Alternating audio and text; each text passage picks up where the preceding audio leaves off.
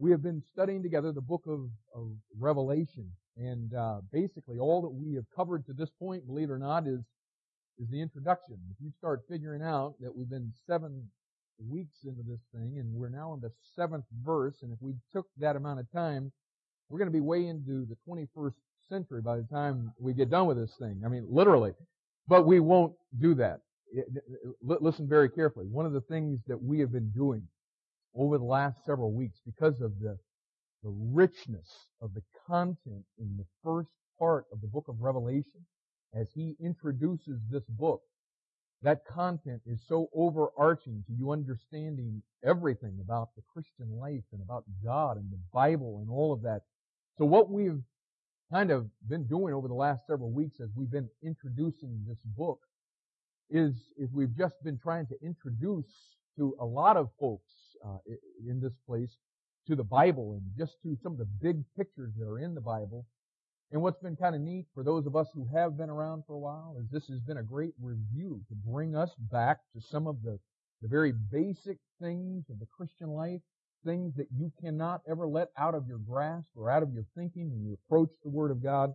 And it's kind of like the old hymn, I love to tell the story. I think it's the last verse. It says, I love to tell the story, for those who know it best seem hungering and thirsting to hear it like the rest. And you know what? The truths of the Word of God, it doesn't matter how many times you go over them, how many times they're repeated. Man, they just become more and more glorious as we progress on. And all God's people said, oh, okay. Well, that's just the warm-up.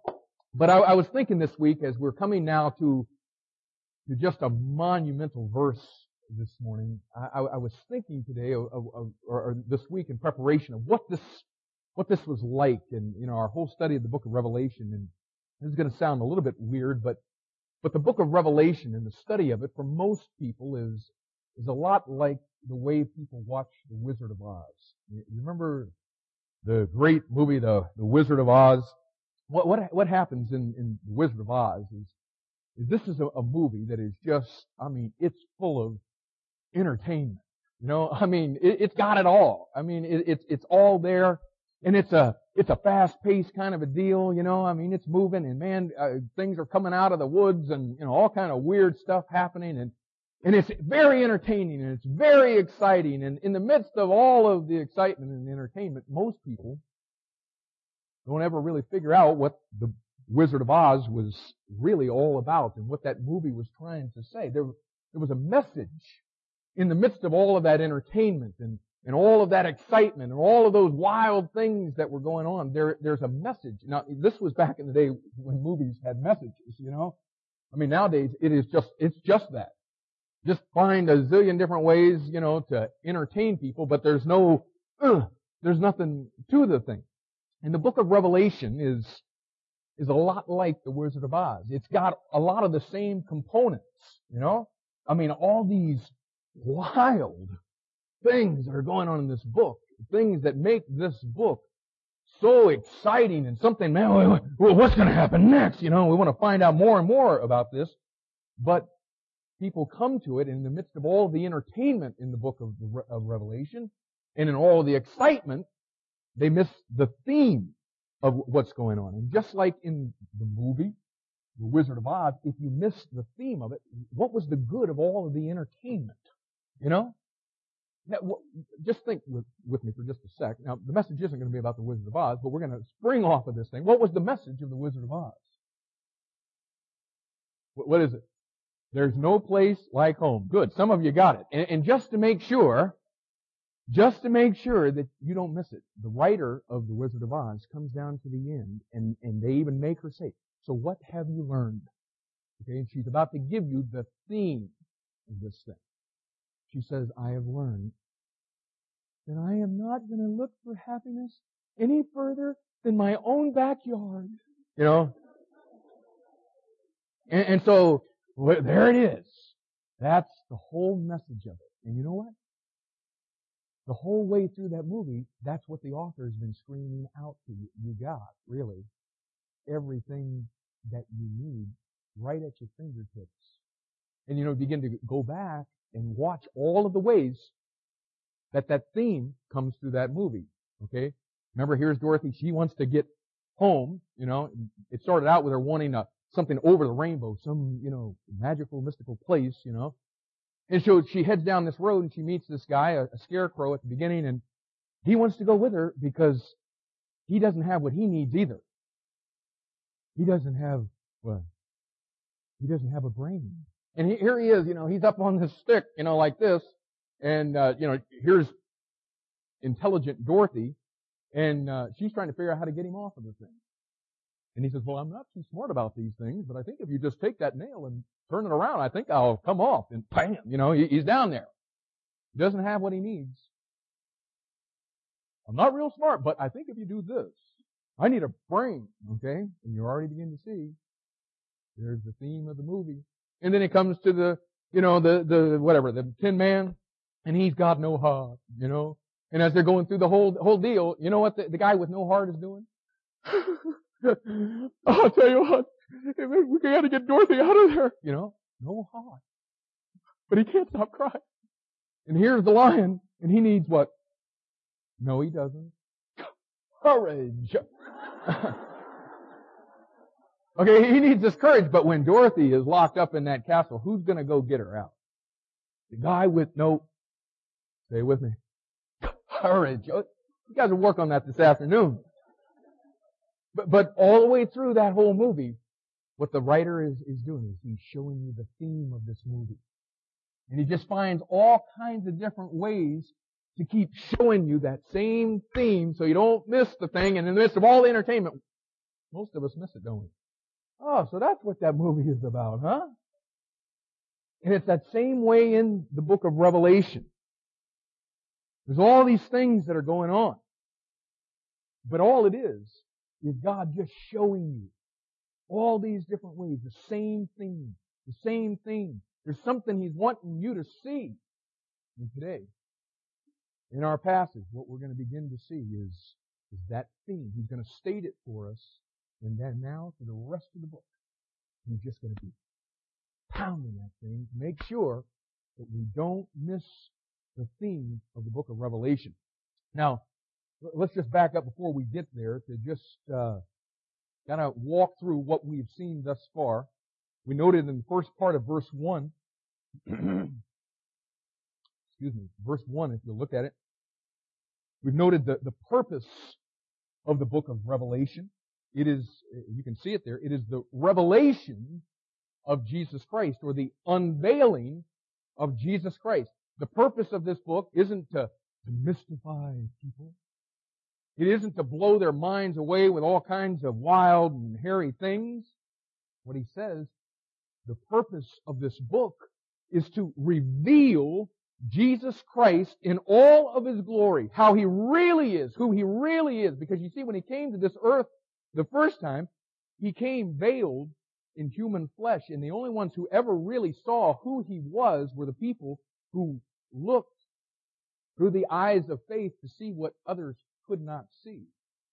But here is a book that reveals Him. It reaches up and it removes the veil to show the Lord Jesus Christ in all of His splendor and majesty and glory of the resurrected Christ.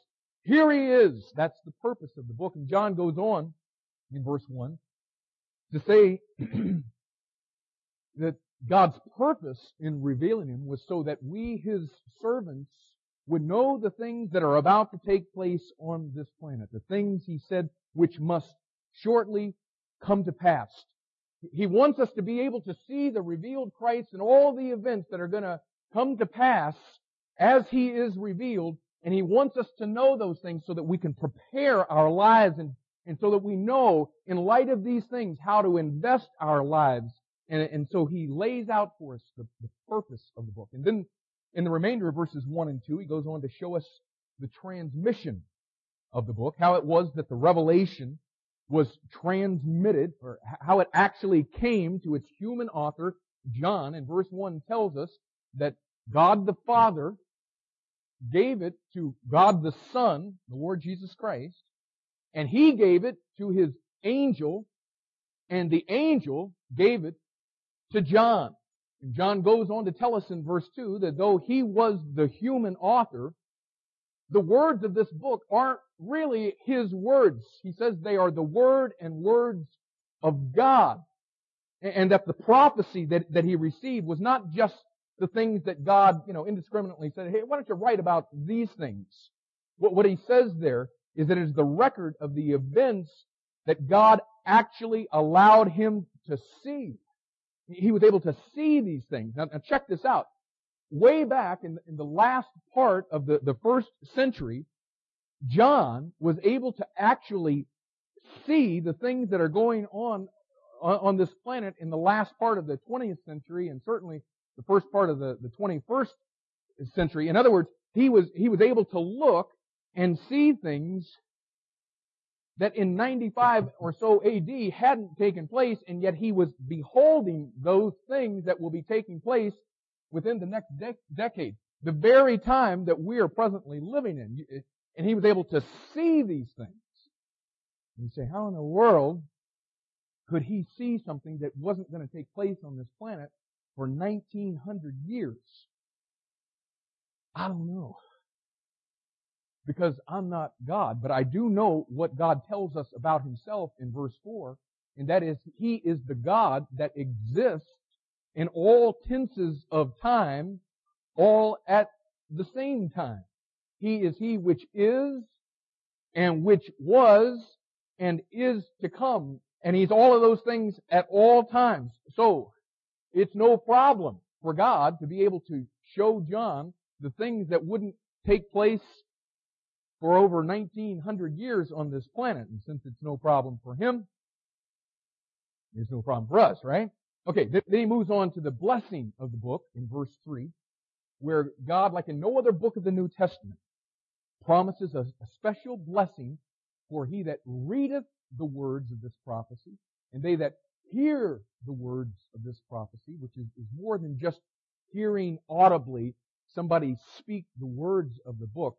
The verse goes on to explain, they that keep the words that are written in this book. So there's a special blessing that comes with this book. And then in verse 4 comes the greeting of the book, and it's more than just a boy howdy. It's more than just a hey, peace, man. More than just, hey, grace. I recognize that grace is the Greeks' way of greeting one another. I recognize that shalom, peace, is the way that the Jews greeted each other. And I know how that's used all the way through the New Testament, but you got to see that what's really taking place in verse 4.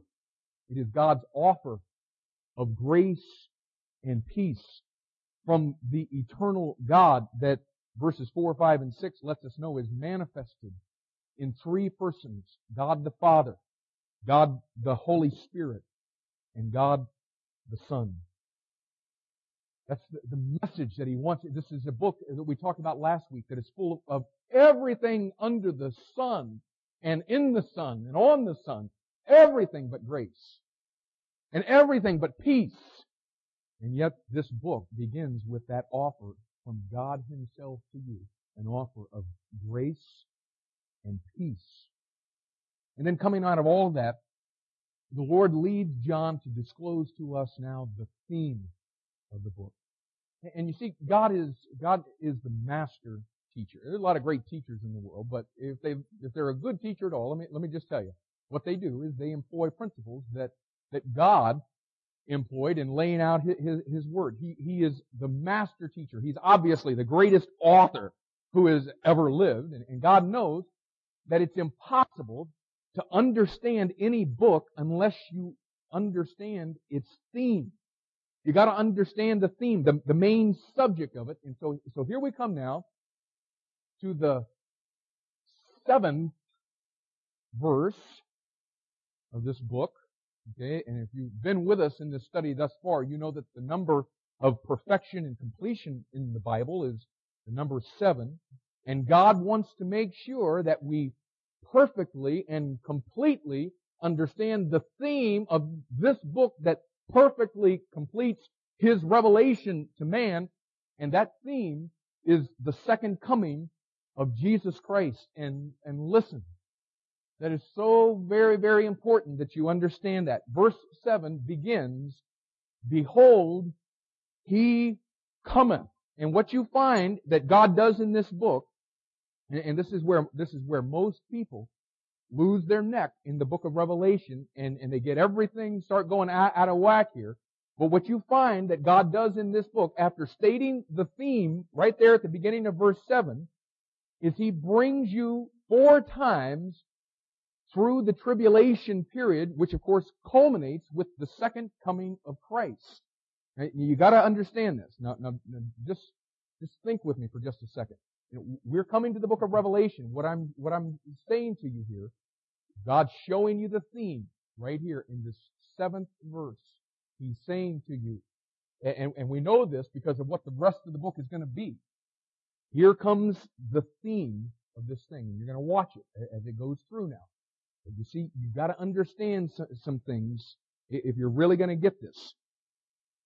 We are Americans, most of us. And one of the characteristics of Americans, and one of the things we pride ourselves in, is we can get the job done, you know. And so we've got our yellow pad, you know, and this is the way we start our day. We write down, you know, here's my to-do list. Here's all the things I've got to do today, and we do all this stuff, and then after we've done all that, we start organizing them. We put them in a line. Okay, when we think, you don't do that? Okay, well, most of us. That's the way that we do that. But when we think in a line. We think in a straight line, and I got to do this, this, and this because I got to get to this. Okay. Now, what you got to understand is the Asian mindset doesn't work that same way. Now, that doesn't mean Americans are right and Asians are wrong. It doesn't mean necessarily Asians are right and we're wrong. But you need to understand how Asians think. Asians think in a circle. And we found this the first time that we went to India. And you know what? As an American, you can go into that culture and go crazy, you know, because you're like, wow, you know, and it's not that they're stupid. It's just they don't think like you. But we're thinking in a line, they're thinking in a circle, and you know, we've got these conflicts about the way that we think we ought to approach this day. And all of you guys that were on that first trip to India, you know what I'm talking about. We've seen the same kind of thing in the Philippines. Now, be that as it may, what you need to understand is that the Bible is not an American book. The Bible is an Asian book. Okay? And when God lays out His Bible, He didn't lay it out for necessarily Americans. It's for all people. But you got to remember something about this thing when you begin to approach it. So now get this. If you're going to understand this book, the book of Revelation, there's some things that you better know. First of all, you better know what the theme is. You'll lose your way. You better know where God's going with this thing. And secondly, you better know how He thinks. You better know when He begins to present His truth and He begins to present this theme, you'll miss it if you don't understand how He thinks and how He's laid that truth out. So let me just take a second to show you in the book of Revelation these 4 accounts of the tribulation period in this book and how they culminate with the theme of the book, the second coming of Christ. And I'll just tell you, you can do anything that you want with your Bible. But I'll tell you this, these things, what I'm about to give you right here is so important that I've transferred these things that are on your study sheet. I've transferred those right here into the front of the book of Revelation in my Bible. Because I want to, as I'm, a year from now, and we're not studying this stuff, and it's not as fresh in my mind, when I come to the book of Revelation, I don't want to lose my way. I want to know where I am at all times in this book. And so I would encourage you that if you don't mind writing in your Bible, if you've got enough, a wide margin Bible, or even if you don't, if you can just find the room somewhere to get this in there, I'm telling you, it is that important that you get this so that you don't lose your way in this book. Okay, so let me give them to you this way. First of all, the 4 accounts of the tribulation period. The first one is in chapters 4 through 6. Now there's some other things that I've got at the front of my Bible and somewhere in the next couple of weeks. Y'all remind me. I want to show you what those things are too. But this is key, okay? This 4 accounts of the tribulation period. In chapters The first one is in chapters 4 through 6 under the figure of seals. Not the kind that bark, but the kind that you open, okay? Not that kind of seal. We're talking about a sealed book, as it were. The second one, in chapters 7 through 11, under the figure of trumpets. The third time through is in chapters 12 through 14, where he brings you through the tribulation period, accentuating the work and ministry of the Antichrist. And then the fourth one is in chapters 15 through 19, under the figure of vials or bowls. Vials, V-I-A-L. Vials or bowls. Okay, but as I just mentioned now, you understand that the tribulation period culminates with what event? The second coming of Christ. Okay, so you can see already that if he's bringing you through 4 accounts of the tribulation period, then there are going to be 4 accounts of the second coming of Christ. And you got to look at that thing and you got to be asking yourself, okay, now why 4? And we've been doing this all the way through the study, just asking a lot of why questions. Why 4? Why not 3? Why not 5? Why not 2? Why is he bringing you through? And I'll show you in just a second, but let me give them to you. And I want you to look at them with me. The first one, the first account of the second coming of Christ is in chapter 6, verses 12 through 17. And turn over there if you would. Chapter 6, verses 12 through 17. And watch it. And I beheld, when he had opened the 6th seal, and lo, there was a great earthquake, and the sun became black as sackcloth of hair, and the moon became as blood, and the stars of heaven fell unto the earth, even as a fig tree casteth her untimely figs when she is shaken of a mighty wind. And the heaven departed as a scroll when it is rolled together, and every mountain and island were moved out of their places, and the kings of the earth, and the great men, and the rich men, and the chief captains, and the mighty men, and every bondman, and every free man hid themselves in the dens and in the rocks of the mountains. And God just wants you to know, doesn't matter who you are, doesn't matter how tough you are, or how great you think you are in this world, when you come to that event, you're going for cover. You're hiding. There's no tough guys on that day. Verse 16, you get to the rocks of the mountains, and said to the mountains and rocks, fall on us and hide us from the face of him that sitteth on the throne and from the wrath of the Lamb. For the great day of his wrath is come, and who shall be able to stand? So we come through that. That's the first time through the tribulation period, culminating with the second coming of Christ. The second one is in chapter 11, verses 13 through 16. Chapter 11, verses 13 through 16. And you see, can you already see, folks, if you understand how God's laid this book out, you won't lose your way in there. But you see, you come to this thing with an American mindset, and you just pass right over these things, and you're thinking in a line, you'll get the events that are in this book so messed up, so discombobulated, you'll never find your way out if you're thinking in a line. You got to see the way he presents it. Here, check it out. Chapter 11, verse 13. In the same hour was there a great earthquake, and the 10th part of the city fell, and the earthquake were slain of men 7,000, and the remnant were affrighted, and gave glory to the God of heaven. The second woe is past, and behold, the third woe cometh quickly. And the 7th angel sounded, and there were great voices in heaven, saying, the kingdoms of this world are become the kingdoms of our Lord and of his Christ, and he shall reign forever and ever. And the 24 elders which sat before God on their seats fell upon their faces and worshiped God. So that's the second time through. Now the third account is in chapter 14, verses 18 through 20. Chapter 14, verses 18 through 20. And another angel came out from the altar, which had power over fire, and cried with a loud cry to him that had the sharp sickle, saying, thrust in thy sharp sickle, and gather the clusters of the vine of the earth, for her grapes are fully ripe. And the angel thrust in his sickle into the earth, and gathered the vine of the earth, and cast it into the great winepress of the wrath of God. And the winepress was trodden without the city, and blood came out of the winepress, even to the horse bridles, by the space of 1,600 furlongs. for the third time through.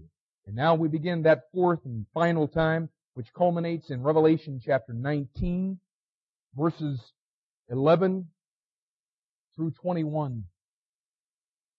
Verses 11 through 21. And I saw heaven opened, and behold, a white horse, and he that sat upon him was called Faithful and True, and in righteousness he doth judge and make war. His eyes were as a flame of fire, and on his head were many crowns, and he had a name written that no man knew but he himself.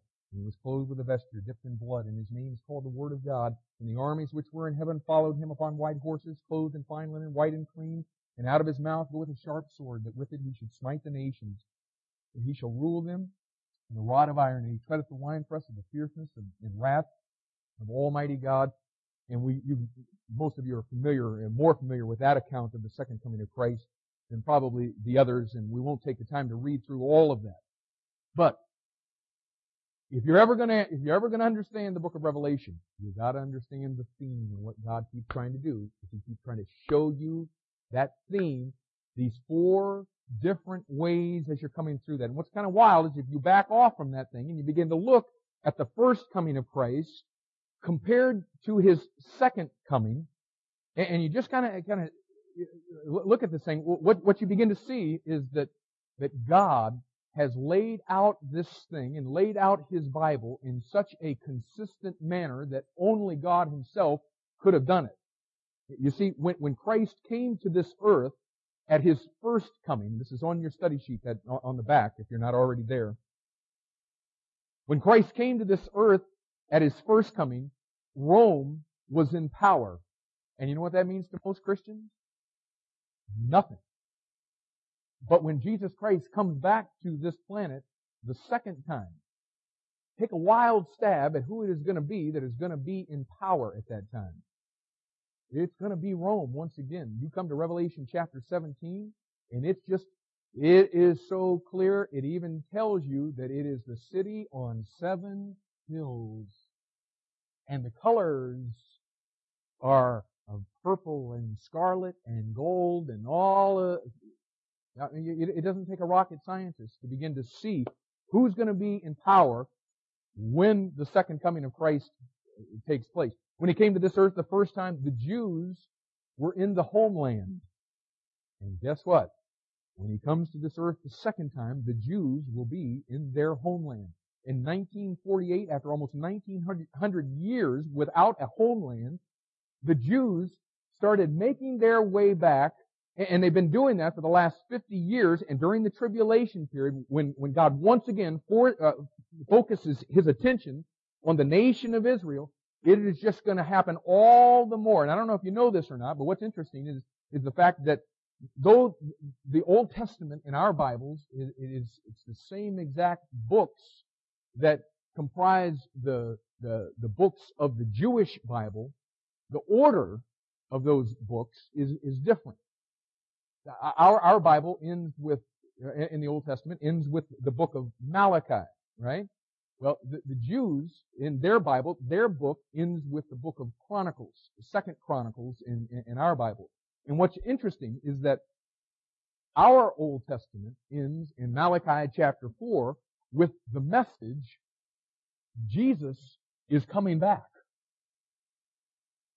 And you begin to look and you see in the Jewish Bible, in the book of Second Chronicles, you know what the message to them is in Second Chronicles 36, verse 23? The message is, get back up to Jerusalem. Isn't that strange?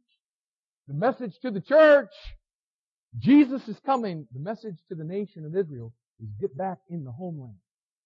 Get back where you belong. So, at the first coming, Rome was in power. At the second coming, Rome was in power. The first coming, the Jews were in the homeland. The second coming, the Jews will be in the homeland. Something else. When Christ came to this earth, the first time, He came in 2 stages. In the first stage, He appeared privately, secretly, alone at night to His chosen disciples. And of course, that was Joseph and Mary and the shepherds, right? Did you get all that? In the second stage, 30 years after His birth, at the ministry of John the Baptist, He appeared publicly to His enemies. And when Christ comes at His second coming, it's also going to be in two stages. In the first stage, He will appear privately in a mystery as a thief in the night to catch out His chosen disciples, an event that we call the rapture of the church. In the second stage, 7 years after the rapture, once again, He will appear publicly to His enemies, what we call the second coming of Jesus Christ. And in the Bible, there are 4 accounts of His first coming. And what do we call them? Matthew, Mark, Luke, and John, the 4 Gospels. And you see, that's why in the Bible there are 4 accounts in the book of Revelation of His second coming, because the Bible's consistent. You've got 4 in Matthew, Mark, Luke, and John of the first coming, 4 accounts of it in the final book, the book of Revelation. So the theme of the book is obviously then the second coming of Christ. But what's also amazing is the fact that not only does the Bible show its consistency through the similarities between His first and second comings, it also shows its consistency through the contrast between His first and second comings. First of all, let me show you the contrast between His first and second comings just from what's revealed in our text this morning, chapter 1 and verse 7. You can go back there if you're not already there. Revelation chapter 1 and verse 7. When He came the first time, He came veiled, robed in a body of human flesh.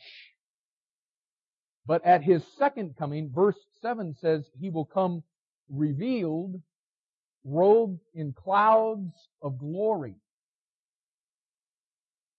When He made His entrance to this earth the first time, as we mentioned just a minute ago, it was only witnessed by a few. But when He makes His entrance to this earth again, it will be witnessed by all. Verse 7 says, every eye shall see Him. Not a lot of eyes will see Him. Every eye shall see Him. When He came the first time, only the angels of heaven shouted. And they shouted, glory to God in the highest. But verse 7 says when He comes at His second coming, it won't just be the angels of heaven shouting. Look at the middle of verse 7. All kindreds of the earth shall wail because of Him. Every man, every woman, every boy, every girl, from every tongue, tribe, people, and nation on this earth will shout in that day. And they won't all be shouts of glad tidings and joy and on earth, peace and goodwill to men.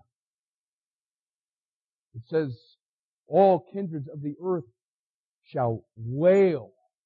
And we'll see that as we further when we look in verse 7 in detail. But let's skip ahead verse 7 right now to chapter 19 that we looked at just a minute ago. You don't necessarily need to turn there, just in your mind.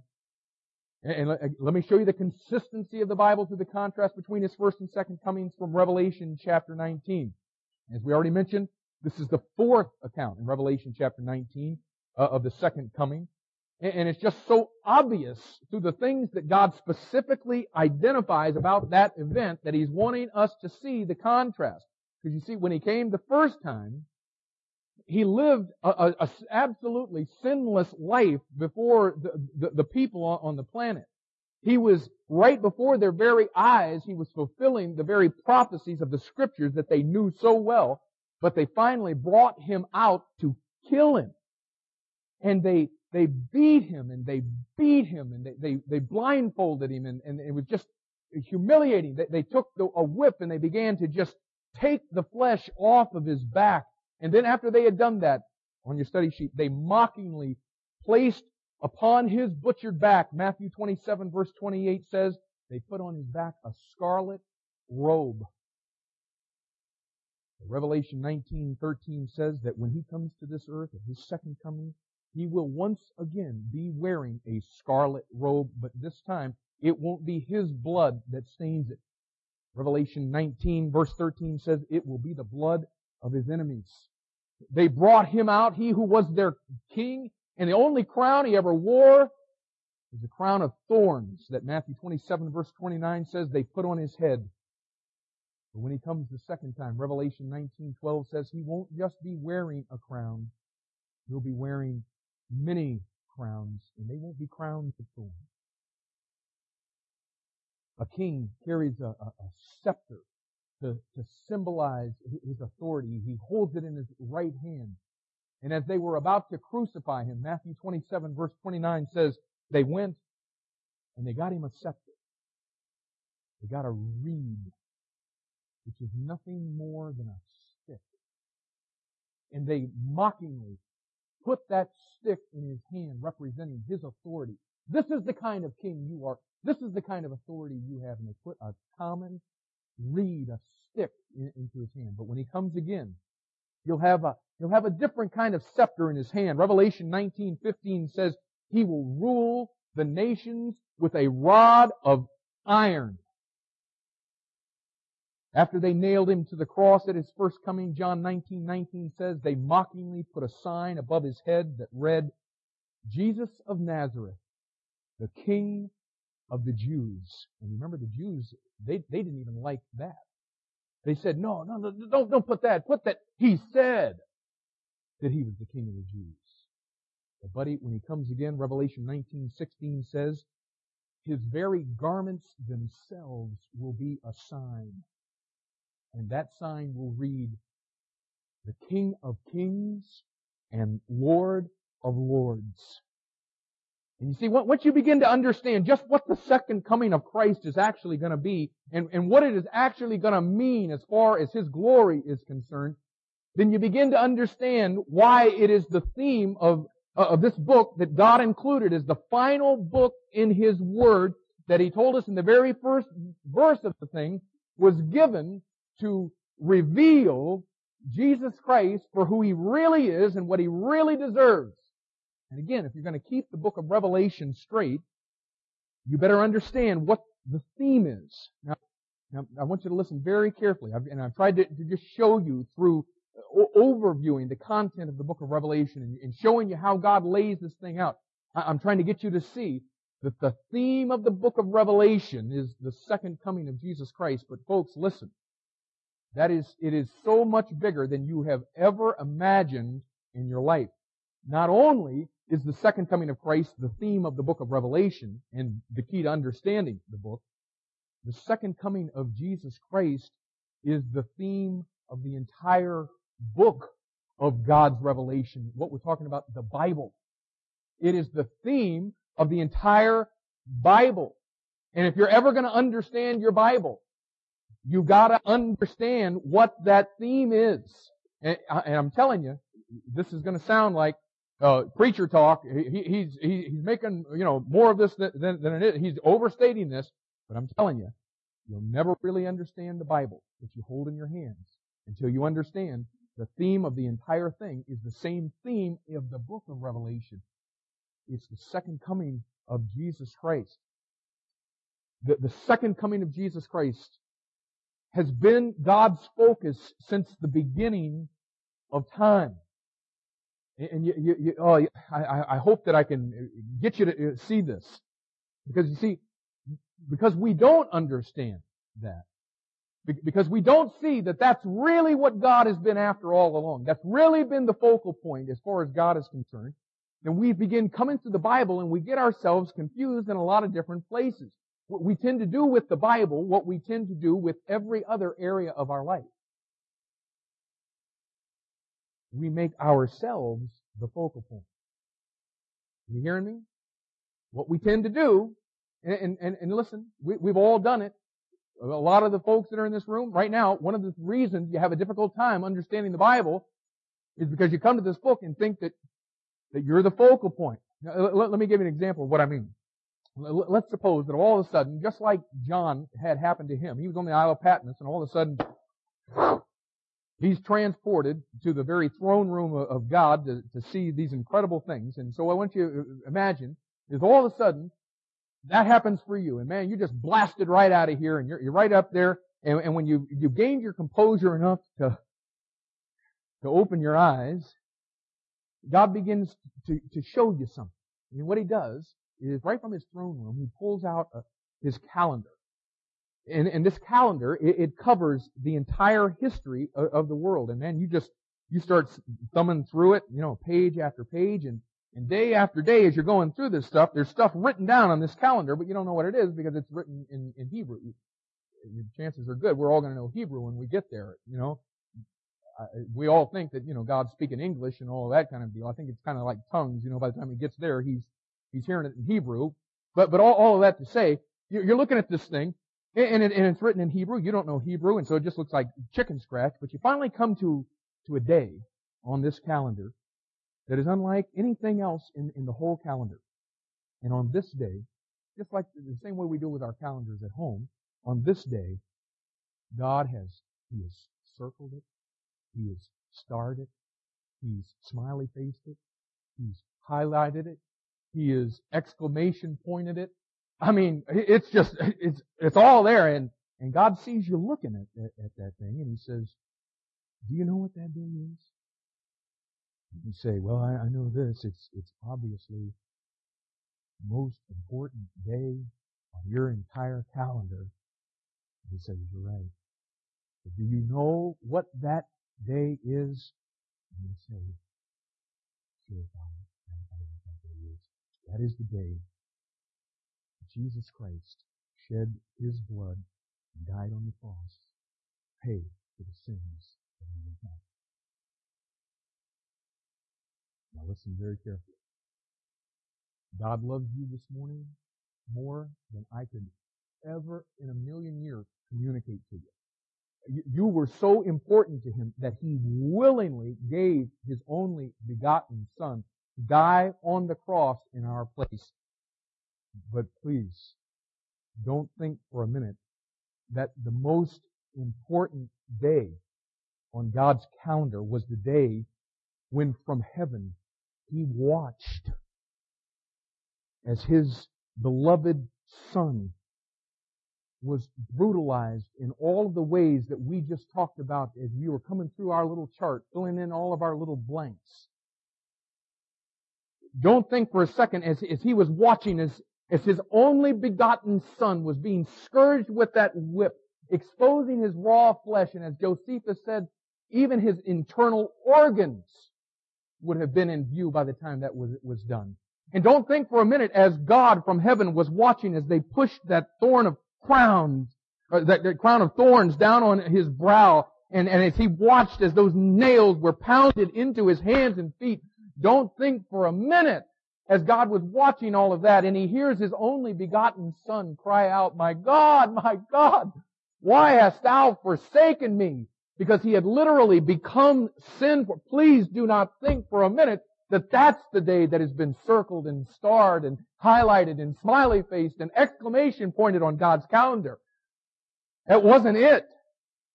That was a day that when for God, now listen, before you get this out of bounds, I know that God never lost the glorious purpose of what was taking place down there on that cross. I understand all of that. But listen, that was for God the most horrendous day in His eternal existence. Do you believe that? I mean, guys, He loves us. And that's why all that was happening. But that was His beloved, only begotten Son. That was a day that grieved Him. That was a day that broke His heart. And again, no doubt He planned it. And I don't even come after the service and tell me. I already know Isaiah says that it pleased the Lord for this to happen. I know that. That's because He loves us that much. I'm not losing sight of that. And if He had it all to do over again, He'd do it all over again. But that was the most horrendous day that God ever has experienced in all of His existence. Listen, the day on God's calendar that is starred and highlighted and smiley faced and exclamation pointed and whatever else you do with your calendar, it wasn't that day. It will be the day, and it is the day that when Jesus Christ comes back to this earth, He puts His enemies under His feet. Satan is bound and cast into the bottomless pit. He comes to this planet, establishes His millennial kingdom where He sits on His throne in Jerusalem, and from that throne He rules and reigns over all the nations of the world, finally receiving the glory that He deserves. That's the day. That's the great day that God is looking for. In fact, it's even called that in the Bible. Did you know that? It is called the day of the Lord. The day of the Lord. The day when His Son comes back to this earth the second time. And you see, that's been His focus since the beginning of time. And like I said, God loves you, and you are supremely important to Him, but we aren't the theme of the Bible. And you see, because most Christians think that we are, we come to the Bible, and we try to approach this whole thing from a Christian perspective. We read the Bible, and all we see is the cross. All we see is salvation through the shed blood of Jesus Christ. And of course, listen, for us, wow. Is there a more supreme day in all the world than the day that Jesus Christ died on the cross to take your sins away? Man, not to me. Buddy, I'm telling you, that's a day that changed my life. The blood of Jesus Christ was applied to my life, and all of the sins that I had ever committed in my whole life were removed and taken away. And that's a monumental day. But you see, I got to be very careful. I can't go to the Bible and try to interpret it through Christian eyes, because if I try to do that, I'll get myself all messed up. The second coming of Christ is not only the focal point of God since the beginning of time. The second coming of Christ, secondly, has also been the focus of every prophet since the beginning of the world. This has been in God's heart. It's been God's focus, but it's also been the focus of every prophet since the world began. And you say, oh yeah, right. Yeah, that's your opinion, and yeah, you're preaching the message, and so you get to make statements like that, and blanket statements that, catch all and all that. No, that's not a blanket statement that I'm making. It's a blanket statement that God Himself made. Turn back to the book of Acts. New Testament, you hit the Gospels, Matthew, Mark, Luke, John, and then there's next the book of Acts, and check out chapter 3.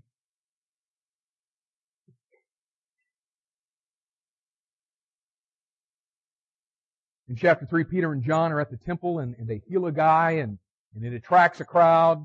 And so Peter sees it as an open door, and it was an open door to preach to these folks in verse 12.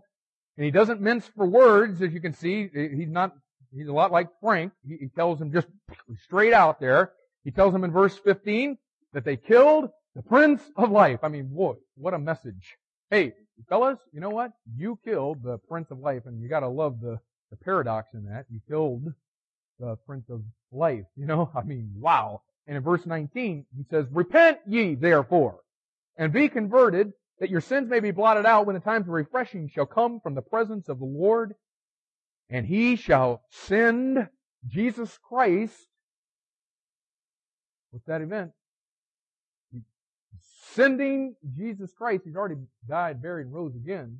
Okay, at this point, He will send Jesus Christ, which was before preached unto you, whom the heaven must receive until the times of restitution of all things, which is a reference to the second coming of Christ, when He's going to restore things on this planet to their intended purpose from the very beginning. The times of restitution of all things. And now watch this. Which God hath spoken by the mouth of all His holy prophets since the world began. Do you see that? The second coming of Christ is a message that God has been delivering through every single one of His holy prophets since the beginning of the world.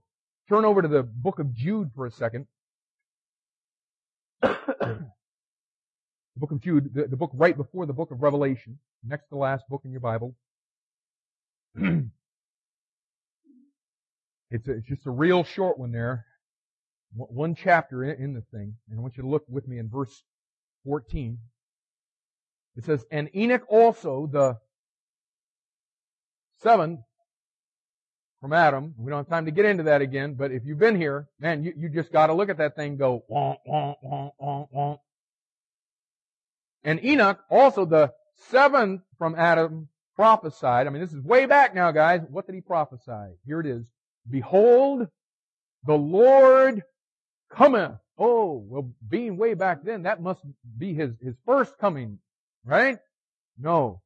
The message was, behold, the Lord cometh with 10,000s of his saints. Are you checking that out? You know what event that is? That's not the first coming of Christ. That's the second coming of Christ.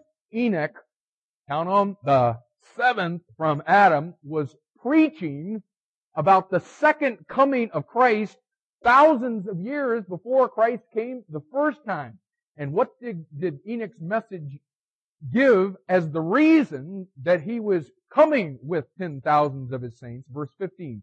He's coming to execute judgment upon all and to convince all that are ungodly among them of all their ungodly deeds which they have ungodly committed, and of all their hard speeches which ungodly sinners have spoken against him. You know what he's coming back to do? He's coming back to stamp out all ungodliness.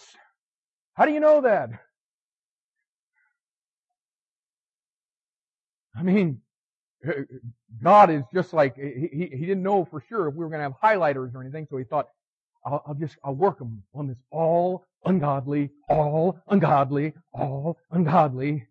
And listen, if you're here this morning, you've never entered a personal relationship with God through Jesus Christ, you need to understand that ungodliness that he's coming to stamp out is yours. All of the ungodliness in all of our lives. He's coming to make restitution, as Peter said in Acts chapter 3. He's coming back to settle the score. And God says, this has been the theme of every message preached by every one of my holy prophets since the world began. And then you begin to check it out, and what you find in your Bible is that there are over 800 references to the second coming of Christ in your Bible. 800 of them. The day of the Lord. The day of the Lord. The second coming of Christ. And right now we've got I've got all kinds of scripture that are up on the screen. We don't have time to get into those this morning. We may find a way to work them in next week. But suffice it to say, God's already told you in Acts chapter 3.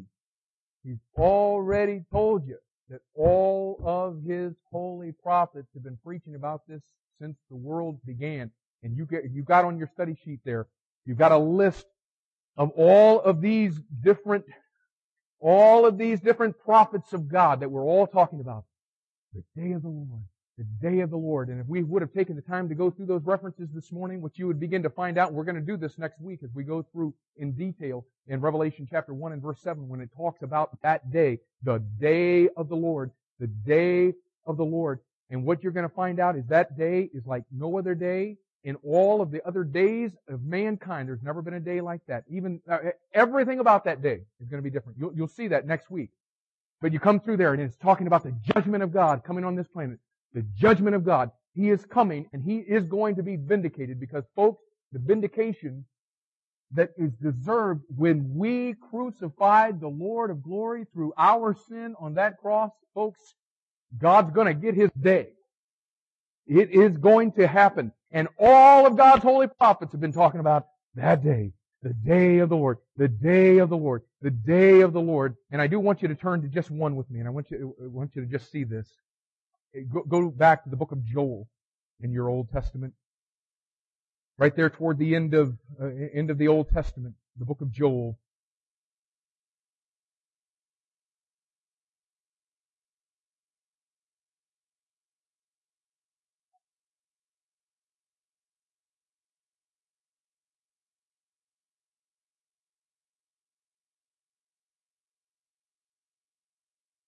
Look at Joel chapter 1, verse 15. Alas for the day of the Lord is at hand, and as the destruction from the Almighty shall it come. Blow ye the trumpet in Zion, chapter 2, verse 1. Blow ye the trumpet in Zion, and sound an alarm in my holy mountain. Let all the inhabitants of the land tremble, for the day of the Lord cometh, for it is nigh at hand. Drop down to verse 10 of chapter 2. The earth shall quake before them. The heavens shall tremble. The sun and the moon shall be dark, and the stars shall withdraw their shining.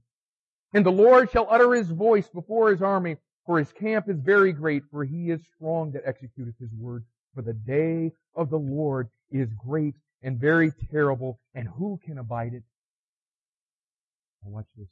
Therefore also now, saith the Lord, turn ye even to me with all your heart, and with fasting, and with weeping, and with mourning.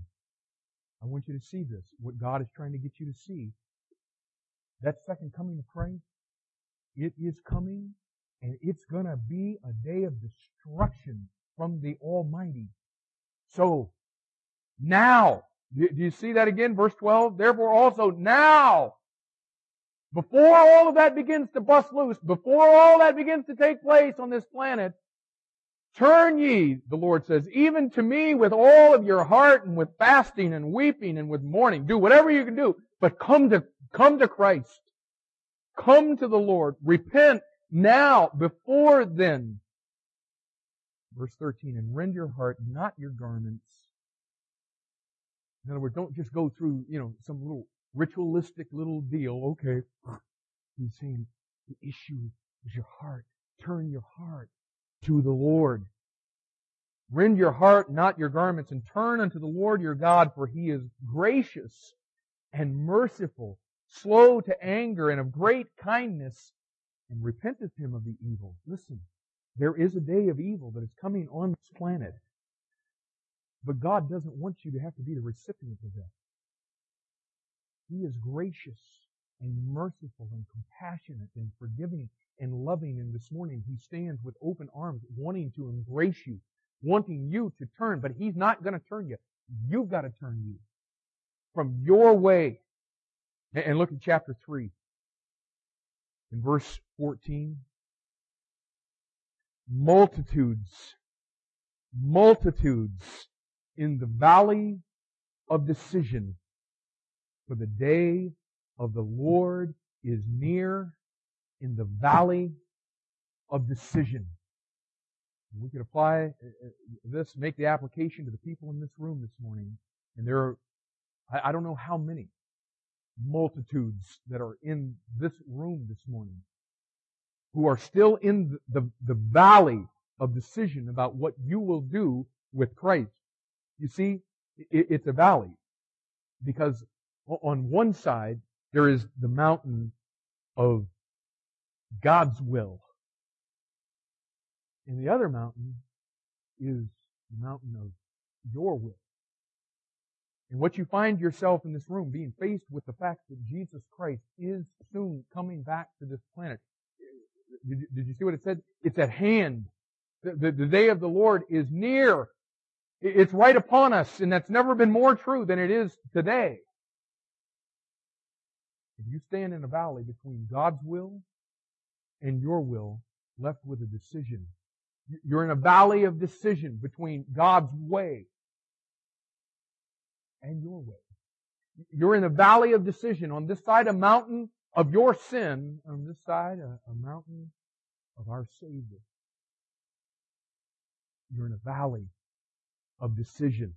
And Joel says, listen, there's a lot of people in that valley. A lot of people faced with the decision of what they will do in light of who Christ is, in light of what He has revealed about Himself and about the events that are very near upon us. And guys, we don't have the time to go into all of it this morning, but listen, every time that you see God talk about this day, it is such a horrendous day, and yet you constantly find God trying to bring you back to this message. Turn your heart. Don't wait till then. You're in the valley of decision. So make the right choice right now before all of those things begin to take place. And there's a lot of you folks, you've been coming over the last 7 or so weeks now, and you've been taking all this thing in, and you want to find out about the message of Revelation. You got to just ask yourself right now, what's your motive in that? What's your purpose? Is it because you want to find out? You want this to tickle your intellect? You want it to satisfy your intellectual curiosities? What's the real motive that you have? God says, let me tell you why I've been drawing you to this place. I've been drawing you to a valley of decision. I want you to see what's going to take place. And in light of what's going to take place, I want you to see where you are. And it's time that you make a choice. We're not going to be able to finish our outline this morning. We'll find a way to work it into next week. And if you need to pack up, that's cool.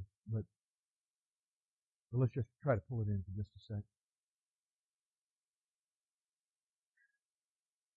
I tried to show you this morning that God He's incredible just in how He's laid this book out. And this book, just any way you slice it lines up. And you know what you got to begin to watch as you watch this thing?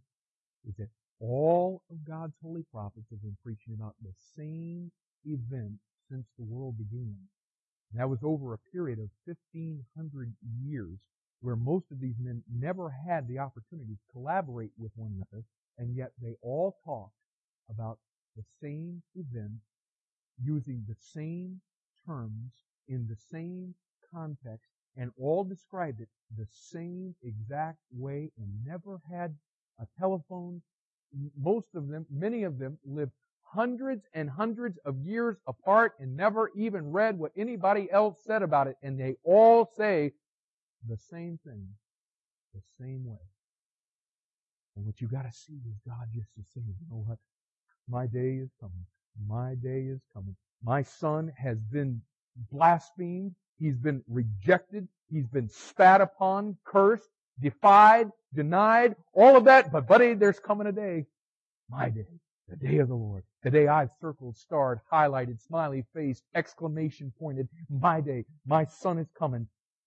And in light of him coming, I'm giving all of you an opportunity now to receive him. Because what he did on that day as I looked out of heaven and had to hear that awful cry, my God, why hast thou forsaken me? That whole thing is so that you might be able to have a relationship with me. And guys, right now, that opportunity is available to you. The Lord Jesus Christ stands before you today as a lamb. The Lamb of God which taketh away the sins of the world. But there's coming a day when he will be the Lion from the tribe of Judah, executing judgment on this earth. Right now is your time. Let's pray. Now, if you're here this morning and you've never received Jesus Christ,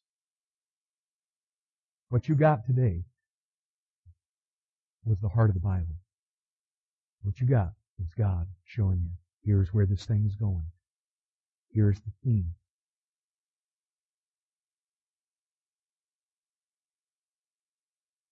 And it's put you in a valley, hasn't it? And you know what? That valley is the most blessed place that you could be.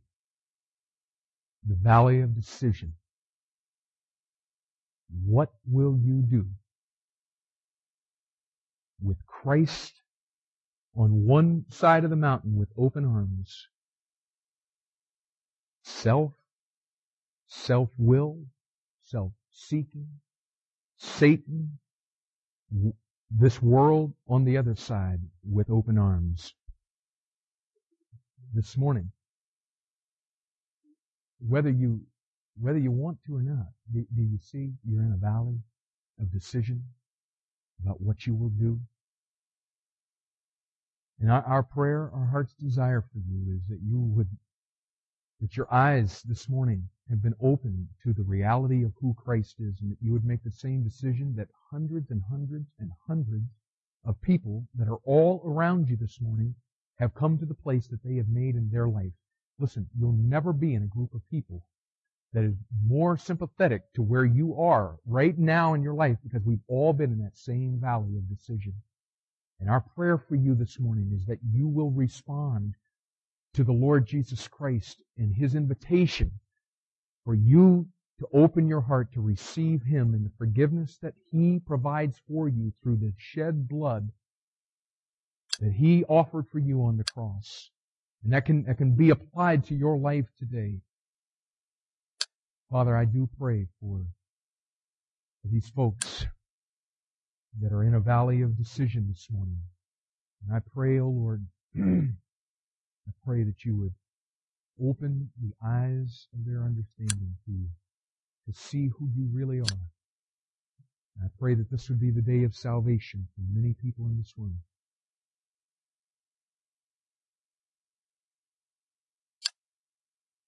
And I pray that you would help those of us that already know you to take these truths and make them practical in our life, to show us what the theme of our life needs to be, the theme of our schedule and our days and our nights and our investments. Lord, help us. We ask in Jesus' name. Amen.